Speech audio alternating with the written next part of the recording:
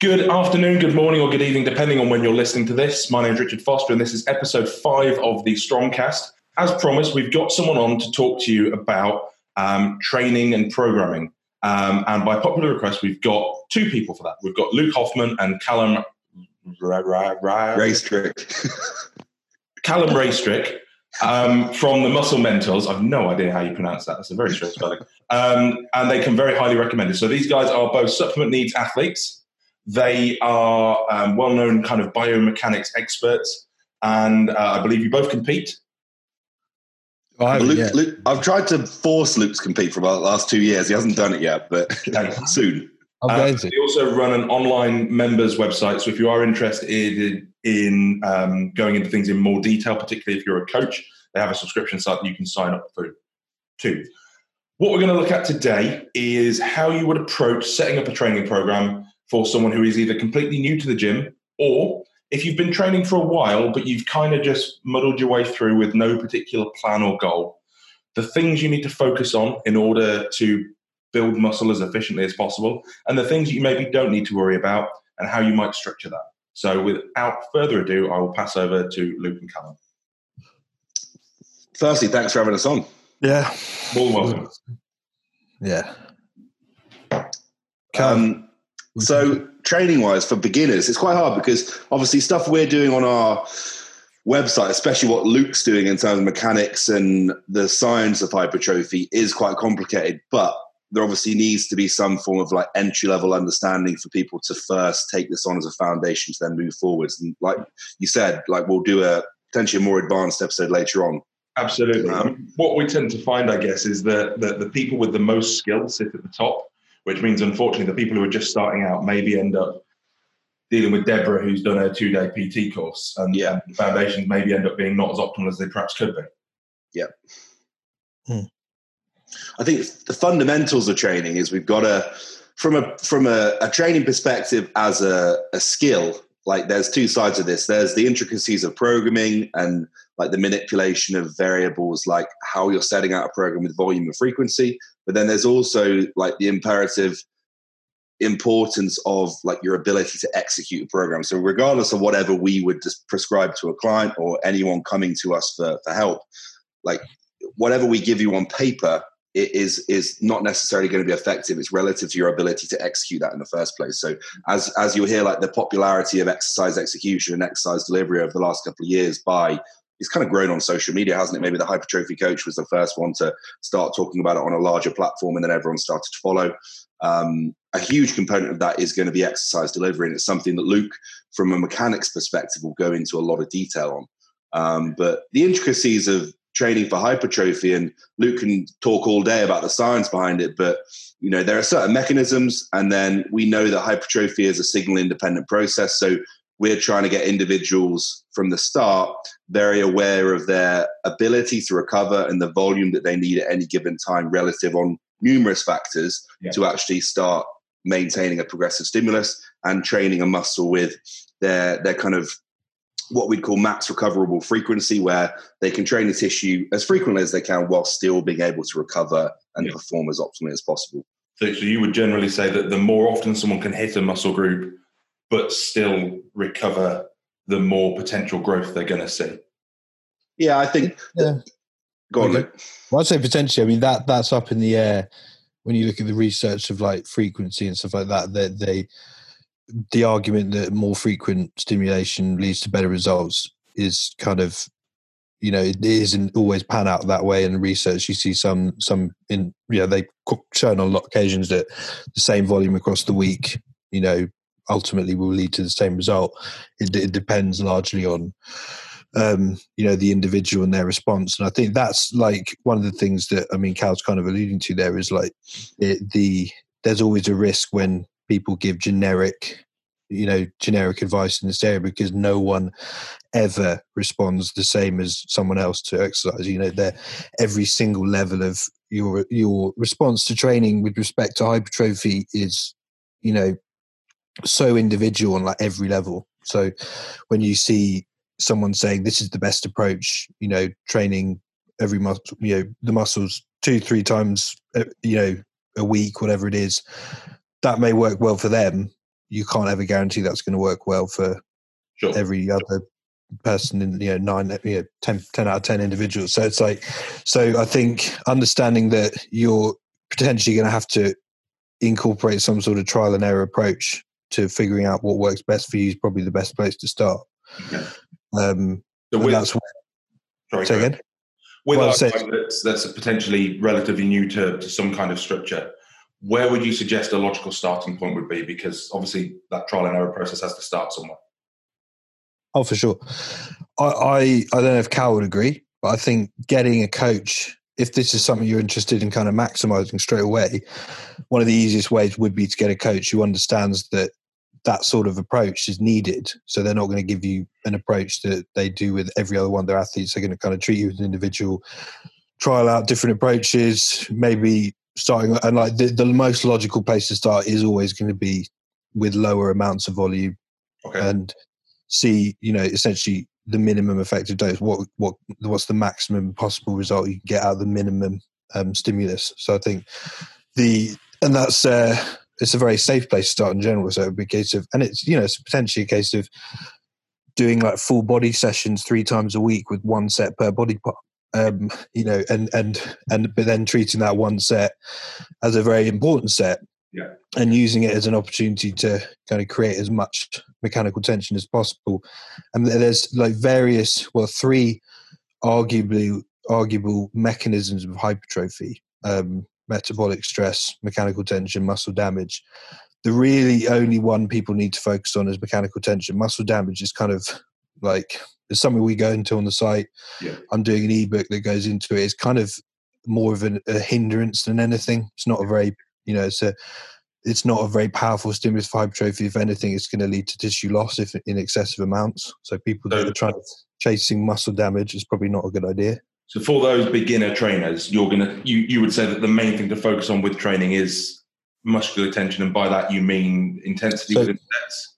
No, but so mechanical tension is quite easily defined as like the combination of the internal force generation within a muscle, so how much force you can produce internally, how hard you can contract tissue, and the external forces that are experienced by that muscle. So how much load are you lifting? So essentially, can you maximize both those variables? Can you contract your muscles exceptionally hard and use a significant amount of load and a progressive amount of load? And then that's where progressive overload comes in, which is the whole idea of essentially increasing the stimulus that you're applying to that tissue, whether that's increasing the number of reps, sets. If you lift a little bit more weight or a little bit more reps every week, then you must be getting stronger. And if you're getting stronger, you must have more muscles.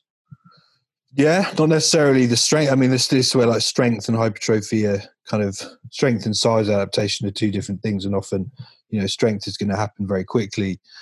Size is obviously, you're not going to get as big as quickly as you are going to get strong. So I think that's something that people need to recognize, that just by getting strong doesn't mean you're necessarily building tissue. It's a good place to kind of like focus your efforts on, because you're going to get quite a lot of results. And there's quite a high correlation between the strongest individuals and the biggest individuals, but obviously strength isn't the main thing you should be worried about if you're trying to get jacked. Yeah. But yeah, obviously it's important. But that's where, like, I think it's and something we can touch on now. It's something both Cal and I incorporate in our approaches of people get very held up on, I need to get as strong as possible, as quickly as possible, because I see the big guys doing it. Yeah. You hear people like JP speaking about it a lot, but they then forget essentially the quality of the reps. And again, the other component to mechanical tension, which is how much force can you generate internally. Yeah. So they lose, and that's the thing, like people look at progressive overload as how I need to increase the amount of volume or intensity or the load I'm lifting. But they forget that quite an easy way to increase the amount of mechanical tension and muscle experiences can just be the quality of how well you can contract that tissue. So I think that would be my background is more strength sports, strongman, powerlifting, and I suppose when you're trying to do well in that, your main goal is to make things as easy as possible. You're trying to put as much load through the skeletal rather than through your muscle, and perform the movement as efficiently as possible. From a working your muscle perspective, that might not be. Yeah, and that's ultimately the issue that approach kind of bleeds into bodybuilding with, that people kind of, they take the idea of I need to get as strong as possible, and they inevitably kind of let these compensatory patterns occur when they're lifting, and they kind of take the path of least resistance by essentially allowing the nervous system to find the easiest way to lift whatever it is they're lifting. And an easy example of that would be kind of, two examples would be they're doing a bicep curl, for instance. And for the first 2 weeks, they're kind of relatively strict, and then they start adding more and more load. And by the fourth week, they're kind of doing a hip extension more than an actual bicep curl. And then a similar one would be on like a bench press. They kind of, for the first 2 weeks are relatively strict. And then as the weight increases, they start lifting their hips up every time they do each rep as they reach failure. And so that's their body trying to essentially find the most mechanically advantageous position to get them through that rep, when the actual stimulus experienced by the muscle is going to be less. So the ability, that's where people get focused on the strength side of things, like, I must be building muscle because I'm getting stronger. But it's like actually the stimulus you're providing for the muscle that you're trying to grow is actually less now than what it was. So I think one of the things I like, and I think Cal will agree, is when we're kind of starting people out, especially for beginners, one of the best things you can focus on is the quality of the contraction. How well can you connect to the tissue that you're trying to stimulate throughout the entire range? Can you contract it from its fully lengthened position all the way through to its fully shortened position with control, like without letting the weight essentially dictate what's going on? And that's where James, who works with us, did a really nice post a couple of days ago saying how programming is not important. And that was his opening line. And he said, okay, let me rephrase that. Programming isn't important as essentially the quality of the reps you're doing. And essentially, for a lot of people, until you're performing what he said were perfect reps from start to finish, you're never going to get the perfect rep, but close to perfect reps with complete control. You're contracting amazingly from start to finish. You're not letting execution dip, etc. Until you can do that, there's no point in saying, I need to do more volume, whatever it is, because, again, that volume is going to change. And it also brings into question when people are looking at research of, this research says this amount of volume is best. Well, you don't know what that volume looked like for those trainees. Yeah. And you also, you could be pretty damn sure that it probably wasn't as optimal as it could have been. So where they found that 10 sets worked for this group on average, were you to perform that set, those 10 sets with a lot more precision and control and all this stuff, and have more of an understanding of what's actually going on, you might find that 2 or 3 sets was actually enough, So if we go back to the opening thing of programming for beginners, I suppose the takeaway from this initial bit is actually that you would say that focusing on being able to do exercises as well as possible is going to be more important in that starting out phase. For sure. In my opinion, at least, I think. Cal, I think one thing that we're, like, both me and Luke will do, and I think all the boys do it, is like for beginners, for me, I would say, like Luke said, maybe full body 3 times a week, so everything gets stimulated 3 times with a little bit of workload per muscle group, or maybe upper lower and do 4 days a week. Which is probably frequency is opposite how people start as you could be, isn't it? Because most people will start doing chest push pull legs or something like that. Yeah. They'll see JP posting and they'll be like, I want to do that, but it's like he's been training for 25 years. Like you got to work yourself up to that. And it works for him. It doesn't necessarily work for you. But I think one thing, a key take home from an execution perspective, when Luke talks about mechanical tension, is like execution and rep delivery. And I think a big component of that would be the speed at which someone is moving these loads as well. One thing that we'll do with, especially with beginners, and to be honest, like everyone that starts with me initially, just so I can tidy things up, is I will slow down rep speed both eccentrically and concentrically to make sure that they are forcing as much tension in the right places as possible, and to humble them a little bit in terms of, like, if I've seen them train on Instagram and I know that they just like to shift load, I know that the training response and their ability to be have some longevity within their training cycle is going to be much better if they tidy this up and rein these things in to be more accurate. So they might have been lifting everything with, a 2-second eccentric and a half a second concentric previously, just being as explosive as they can, and I might change that to 3 seconds both ways or 4 seconds both ways for the first couple of months. And normally the stimulation you see if you can nail their ability to recover at the same time, is like insane, because they're suddenly placing twice as much mechanical tension on every tissue they're training, and the response obviously dictates that as well. And then over time, as they become more skilled, they can earn the right to move with more speed, if that makes sense. And then it's also a case of, and I'll try and keep this as unscientific as possible, but like exercise is incredibly invasive. I mean, and like there's a guy, so one of the programs that we've all been through to learn about exercise mechanics is called RTS, which is Resistance Training Specialist, and it's founded by a guy called Tom Purvis, and he speaks about this a lot. About how invasive exercise is, and he kind of brings up examples of people essentially did a presentation where he had this guy with a massive gash in his arm, and it was like, okay, yeah, acutely it's probably not very nice to have your arm cut, but similarly chronically, if you're exercising in an irresponsible way, you're applying forces to your body, your joints, and your joint structures, ligaments, tendons, muscles, etc., but specifically the joints, for years and years and years on end in a chronic fashion, the result from doing that in a kind of an irresponsible manner, with poor use of force progression and not any consideration for the things we've just spoken about in terms of tempo and execution, essentially what the joint is experiencing, the result is that you're going to end up with degradation of that joint, things like arthritis and stuff like that. And people don't consider that now at the beginning of their stage in resistance training. It becomes something when they get to their late 30s, 40s, like James, who works with us, has experienced this himself. Like he's completely battered his joints, and he's kind of come into this information too late to actually do anything about it. But were he to, take this information into account and work with someone who knew this stuff at the beginning of their journey, the end result when they're later in life, they're not going to be kind of hindered by all this chronic pain that has essentially accumulated. So again, like making these decisions to start training now with less than is needed and control everything you're doing, be completely in control, like Cal said about, putting slow concentrics and eccentrics, like pausing at each end of the range would be another one, a valid thing to do as well, from a perspective of, again, as you kind of lowering through an eccentric, for instance, on like a chest press or something like that, are you able to actually pause in the bottom position in a position that's kind of safe for the glenohumeral joint, the shoulder joint? Or are you going to let the weight kind of just catapult you down through that eccentric and pull that joint into a pretty compromised position?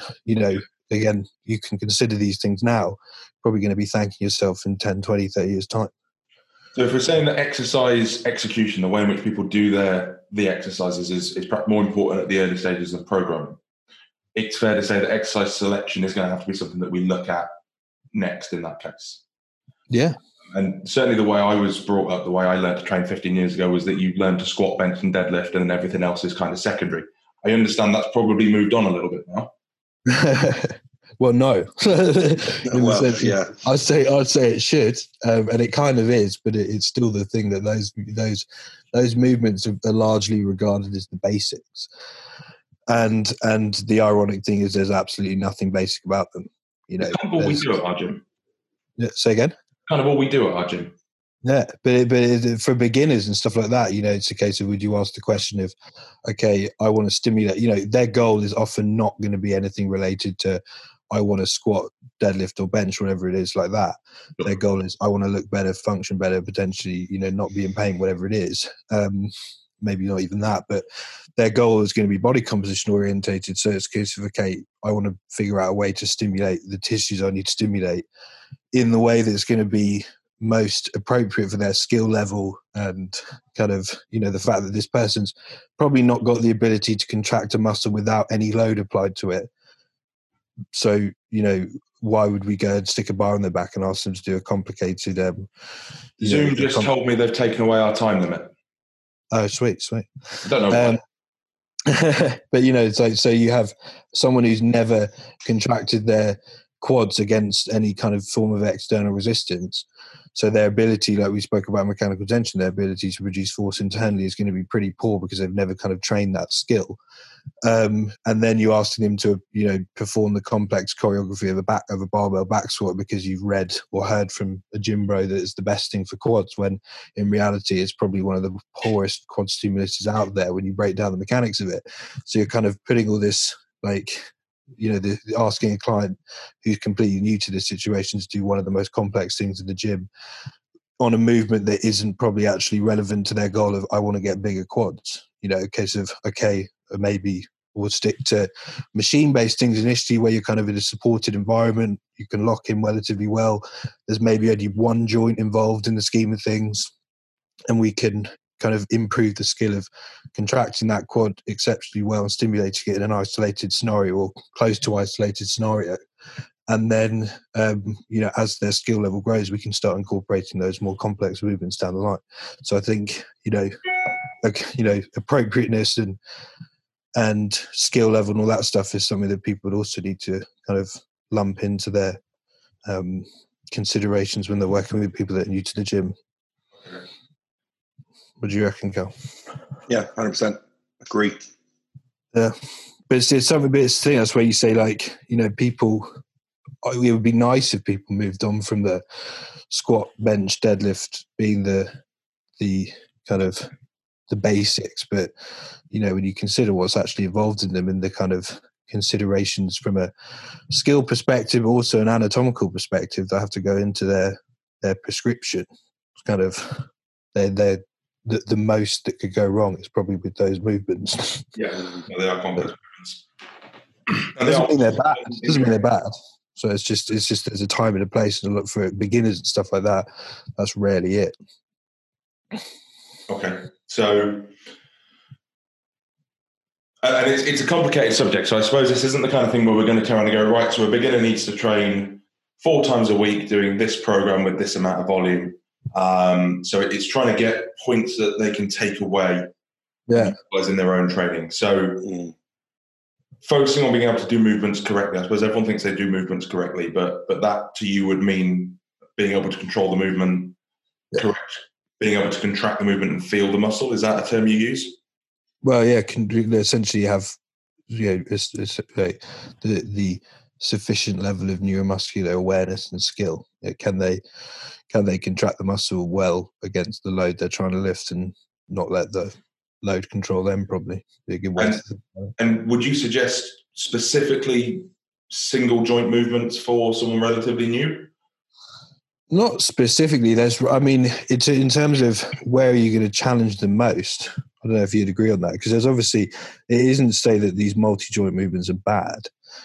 It's just there's more to go wrong. But if someone's goal is, I want to actually, I want to get jacked, but I also want to learn how to squat really well because I like the look of that, or I enjoy deadlifting, whatever it is. Because, I work with people that on paper are relatively advanced or should be, but realistically they're actually still beginners in their ability to kind of recruit muscle tissue and stuff like that. And you see them do certain exercises and you're like, actually, you shouldn't be doing that because you don't actually have the skill. So we'll dial it back, but we'll keep that in maybe.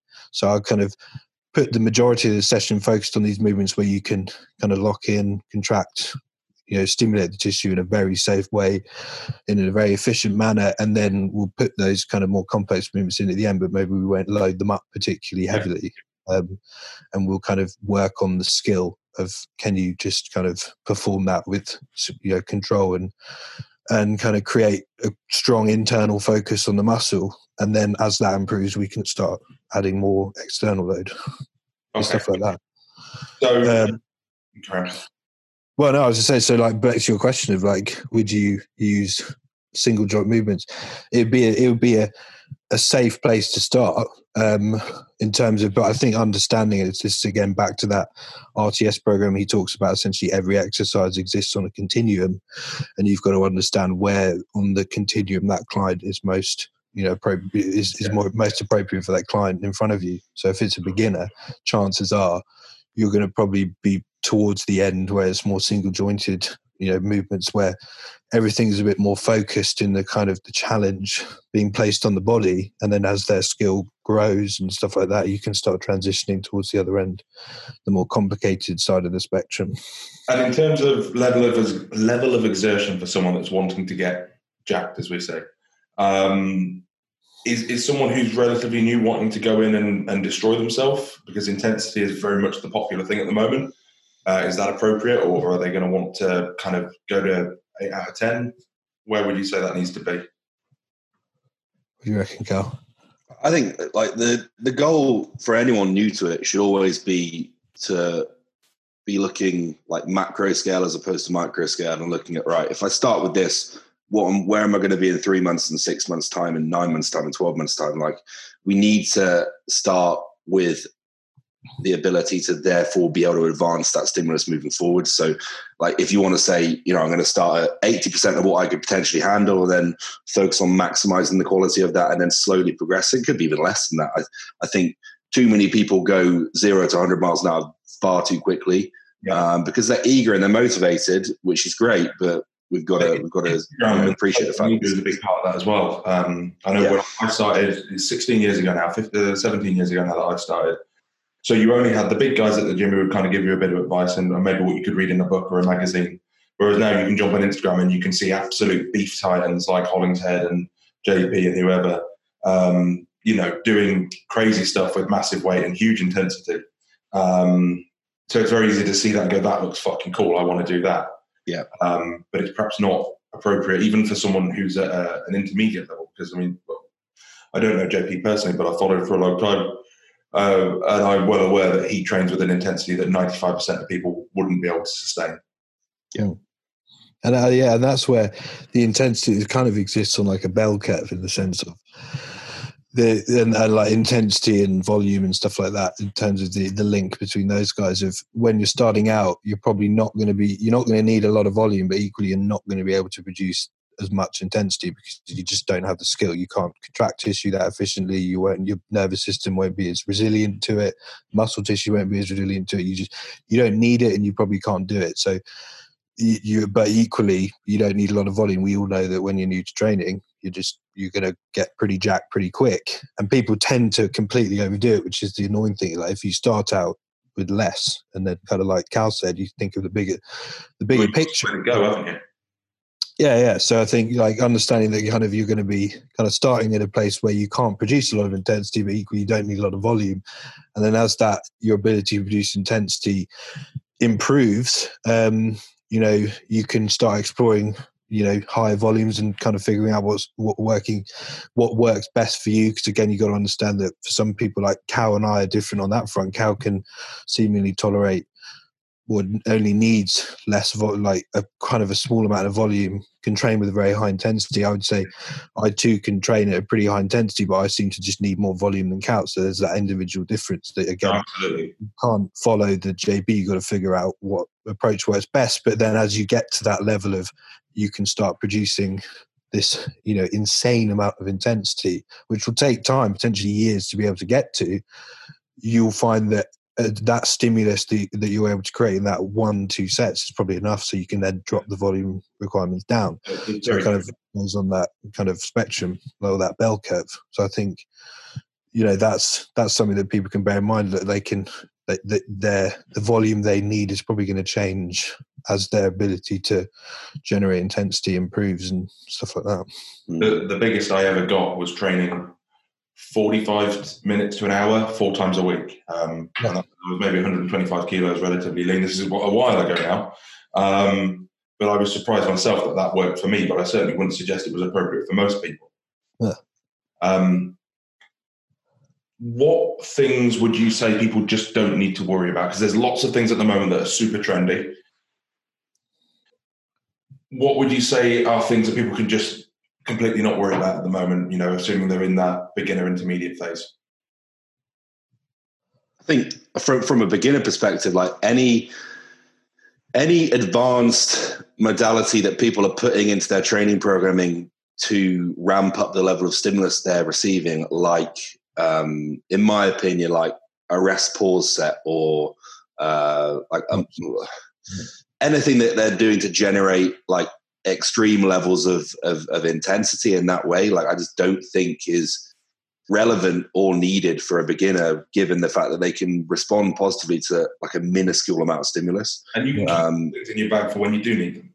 Exactly. Yeah, exactly. And it kind of goes back to what we were saying of, you get those people that they'll be new to training and you get them to a rest pause set and they don't have the skill or awareness to kind of maintain the level of execution needed in the last 2 or 3 rounds of that becomes so messy and dangerous that you're just like, okay, well that was just a silly decision. So kind of, I'd say kind of meet yourself where you're at in that sense of, don't do too much, and I think that goes for drop sets, muscle rounds, things like that, things where you're going to incur such a high amount of fatigue and metabolic stress, that you're likely to kind of start, really dropping the quality of the execution. Yeah. It's probably not the... It's important to say that just like tracking blood glucose when someone's dieting, we're not saying they're not good tools. They're just not appropriate or necessary tools for someone who's still got lots of low-hanging fruit to pick. For sure. That's a lovely way to think about it. Yeah. Things like bands, occlusion training, that kind of stuff, I would put those under the same heading personally, in that they're great tools, but again, for a beginner, that, in my opinion, just not necessary. I don't know if there's something that you would maybe use. It depends. Like, I think occlusion for sure. I don't think it's necessary. I mean, you could make a case that you could, but I just think... Look like massive benders, to be honest. You just won't need it, yeah. But I think bands you probably could because of how, and this stuff we go into, and like we won't go into it now, but from a perspective of exercise mechanics and making movements more efficient, if you actually wanted to spend less time in the gym, essentially, let's say you were doing 1 to 2, 3 sets a week per body part, to make those sets as optimal as possible and kind of create the stimulus, that there will probably be a case for bands. I mean, for a beginner, that'd probably be something. If you were a personal trainer, there's probably more, and you understood how to set those up correctly, it'd probably be better than giving them to a beginner and saying, have a crack at this, unless you had some pretty decent videos. I mean, we've got some stuff that we send clients on that, but I think realistically, a lot of the people we work with aren't complete beginners. So I think that's probably not the best example to use, but if you're a personal trainer, you understand bands and you're working with beginners, and you can use them to kind of optimize the stimulus you're giving in terms of making the set more demanding. You're probably going to do yourself and the client a lot of good when it comes to creating the most stimulus out of the less. Okay, that's interesting. On this volume. So in terms of where we're at, I guess perhaps a non-optimal program executed correctly, you would say, is going to be better than an optimal program executed poorly. Yeah, I'd agree. Yeah, and that's something I think people do miss. They kind of focus on, I've got this person in front of me that, I'll spend all the time writing the program but no time teaching them how to do it, or the person that says I'll give them something pretty basic and then I'll make sure they're doing it unbelievably well. The person who does the latter is probably going to get more better results in the scheme of things. I mean, I guess what I suggest with that, the way we used to train back in the day, i.e. come in and doing a 5-day bodybuilder body part split, although it's perhaps not optimal, if those exercises are performed correctly, it can still be effective.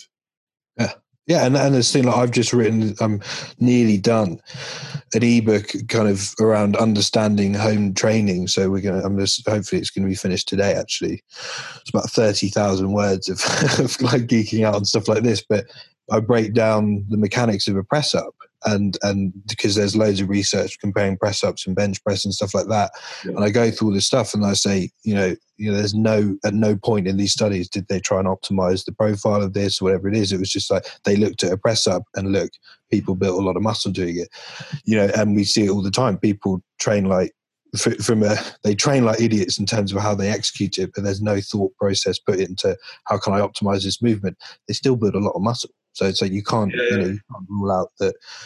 You can't make the case that that movement, the profile of that movement is not optimal in terms of the strength profile, the muscle and stuff like that. That's crap. People are like, well, the fact that person's getting pretty jacked speaks differently. Yeah. Yeah, I mean, as well, people can do lots of things wrong and still make good progress. So I guess that's something not to get too hung up on occasionally. Yeah, and this is where like the stuff we talk about in terms of the evidence isn't there yet. It's kind of emerging that it is actually better for hypertrophy, but it's more a case of like the stuff we alluded to earlier with respect to joint health and training longevity, that if you can take into account optimal profiles and joint positions you're getting into, and the essentially the forces going through that joint at that point, it's essentially you just got to, it's like a large portion of what we teach on that is physics. You can't necessarily argue with it, but that's where it's useful. It's kind of essentially ensuring that people aren't getting battered for years and years and years, and they're kind of putting more thought into what's going to happen when they're done with bodybuilding and they actually still want to function. Well, I wish I'd listened to that bit possibly a long time ago. So I guess for those beginners who have listened and were hoping to come away from this with a sheet they could write down and go, right, well, I'm going to train 5x5 and I'm going to train this many times a week, they haven't got that. But what they've got are a set of fundamentals to work from. So if we could summarize that, and I know this isn't your strong point, but if we could summarize that in a few sentences. Okay, we could. Yeah, go on, give it a go. What do you reckon, Cal? Let's do a bullet point. For the beginner, quality is numero uno when it comes to the importance of exercise. So quality of execution, quality of your ability to deliver sets, and focusing on the quality of each and every rep. I'll say, before thinking about adding reps or adding load, ask yourself, can you contract that tissue any harder? And if the answer is yes, that's where you should focus your efforts for the time being. Yeah. And like just getting the general principle home that like at the start, less is more, because you want that ability to have a lot of wiggle room to move forwards over time. Yeah. And if you're, say a good point would be, if you're coached by someone who's using the argument that this research said this amount of volume was best for the building muscle, ask them for who? Like, in the sense of you probably went in that study, so you can't be sure that applies to you. So, even in the best designed studies, there will always be outliers in the data. And they just that's the thing to look at. I mean, you look at there's the study of the low carb versus low fat hypothesis and body fat. You look at the actual individuals in the study, and the take home isn't both are effective for fat loss. The take home is, wow, shit, look how individual the response is to each of these approaches. The same thing, but you saw people in each group that gained weight and some people that lost 3 times as much, and the same thing applies in hypertrophy. You look at the average response was that a low volume versus high volume approach is equally good. And then you look at the data and you're like, but look at these 2 guys that lost tissue and this guy over here that gained 5 times as much as everyone. You're like, okay, well, wow, there's massive individual variances. It's something that quite often gets glossed over. I mean, I'd love to repeat some of these studies with, say, 20 IFBB pros. Yeah. And just see how things looked different. I mean, the one I do a lot more stuff around nutrition and diet, but I've had several people argue with me over the last few years that fasted cardio is no better than normal cardio. And if you go off the data, they'd be correct. But you won't find a study with someone using 3R user growth hormone pre-fasted cardio or yohimbine pre-fasted cardio. Those studies don't exist. But we know through fairly sensible understanding of how these compounds work that there's likely to be a benefit. And then you tie that in with the correlative data that you've got, and perhaps there is an argument for it. You can't just get that from a study. 100%. And that's where I think there's, people looking into this area and working with people that can be reading it on with respect to training, make sure that the person that is giving you advice truly understands that as an individual, your response could be completely different and you might need a different approach. And I suppose crucially that they have knowledge and experience in the area that the direction you're wanting to go. Yeah, for sure. I suppose another one would be if you're going to if you're relatively new to training, like we were speaking about contracting tissue, give yourself the best opportunity to do that by probably opting for a large percentage of movements being ones that you can actually be supported and locked in, single joint movements where there's less going on, there's less for you to have to juggle with. So again, I suppose in contrast to what a more traditional bodybuilder would say, that's going to mean using a lot of machines. Yeah. Which when I started, their nose was turned up at, machines were generally looked down on because what was the argument that was on red? Oh, they don't use gravity. because your muscle can tell, apparently. Yeah, it does. And that's the thing; they're often better. You know, you look at a well-designed leg extension like Cybex. You know, the stimulus that's actually given to the quads in terms of where the exercise is hardest, relative to where it's easiest, in line with where we're internally strongest and weakest, is more accurate. So you consider that. Yeah, it's like, okay, well, actually, you're probably going to get more out of it. There's nothing wrong with using machines, because I know a lot of beginners will get told is to focus on free weights because machines aren't as good. But actually, in terms of executing a movement and just focusing on contracting the muscle you're trying to train, using a machine takes away all those other variables. Yeah, and that's the thing. It's just essentially an opportunity to give the muscle that you want to grow a much more precise and accurate stimulus. Efficient stimulus. So it's a no-brainer. And I think, I think our results, I don't mean it to be arrogant, they kind of speak, they kind of prove that in that sense. A lot of pretty much everyone we work with is going to be predominantly machine based until now, where they've been stranded at home and maybe all they have is free weights. But we still do incorporate free weights, obviously, but there's always a place for machine work, and it's very, very effective. And the research confirms that. So if people did want to go, oh well, the research does confirm it. So it's and I guess it's something that if you challenge someone to go and do 5 sets to absolute failure on a machine, I guarantee they'll be more battered than from 5 sets to absolute failure on, say, a bicep machine versus doing a standing bicep curl. Yeah, you will inherently start to utilize other muscles in your body with a free weight, because that's what you're made to do. You're made to use more than one muscle group, whereas when you're in a machine, you don't have a choice. The muscle group is isolated. Yeah, for sure. Yeah. Thinking what the other take-homes were, those. Those are good basics that people need to focus on. Do the exercises properly, focus on things you can do well, train with as much volume as you need to do to get a result. Yeah, but understanding that as a beginner, probably less is more. Yeah. In which is the case of as much volume as you need is probably not actually that much. And don't worry about doing drop sets and supersets and whatever else until you've got the basics really nailed down. Yeah. Nailed. Is there anything you'd like to add, Calum? You've been very quiet.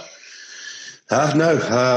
I think that's pretty much it. Like, it's just it's a tendency to overcomplicate and bring a more simplistic way of thinking, but then also that simplicity is what people often overlook. So I think there's a lot of people that are talking, including us, a lot of people that are talking sense now and generating a better message. But it's not widespread yet, but it's definitely getting better generally from what you're seeing on the likes of social media. There's kind of two sides of social media. I've just literally opened Instagram and seen James Hollingshead post a video of him squatting 7 plates. There's that side where people will see that and idolize that and be like, I want to do that tomorrow. But then there's also people talking, on a level that will educate as well, which both sides are great. Like it's either going to motivate you or educate you. And you just got to pick and choose who you're listening from. I guess it takes context with everything into, James, again, like JP, James has been training for 15, 16 years. Yeah. He certainly didn't wake up and squat 7 plates. I'd hope not, no. that shit takes time. Yeah. Yeah. But I'd say that sums it up well, doesn't it? So if people want to have a look on your socials, we will tag them in on the thing. And by we, I mean Alex Hoburn that does these for me because I can't. Alex edit the podcast? Yeah. Alex does all that techie stuff for me. That's cool. He told me I should do one, and I said, sounds great. I don't know how. And he went, we'll just record them and I'll do it for you. So that's cool. He's a good lad. Yeah, he's all right. He's not a bad kid. I say kid, he's like fucking 27 or something. And if people want to go to your members' site, it is at... I think if you just Google The Muscle Mentors, it has every single link you'll need, but it's www.themusclementors.co.uk. Okay, nice and simple. Well, thank you very much, gentlemen. We will, in the future, pick up, possibly in a little while, but we'd like to pick up, if you are happy to, some advanced training tactics, advanced hypertrophy swings. I'm sure you can think of a clever word for that. Yeah, we'll just go with that. And it's been an absolute pleasure. So it's goodbye from me. Yeah, no, that was a real pleasure. Thank you for having us on.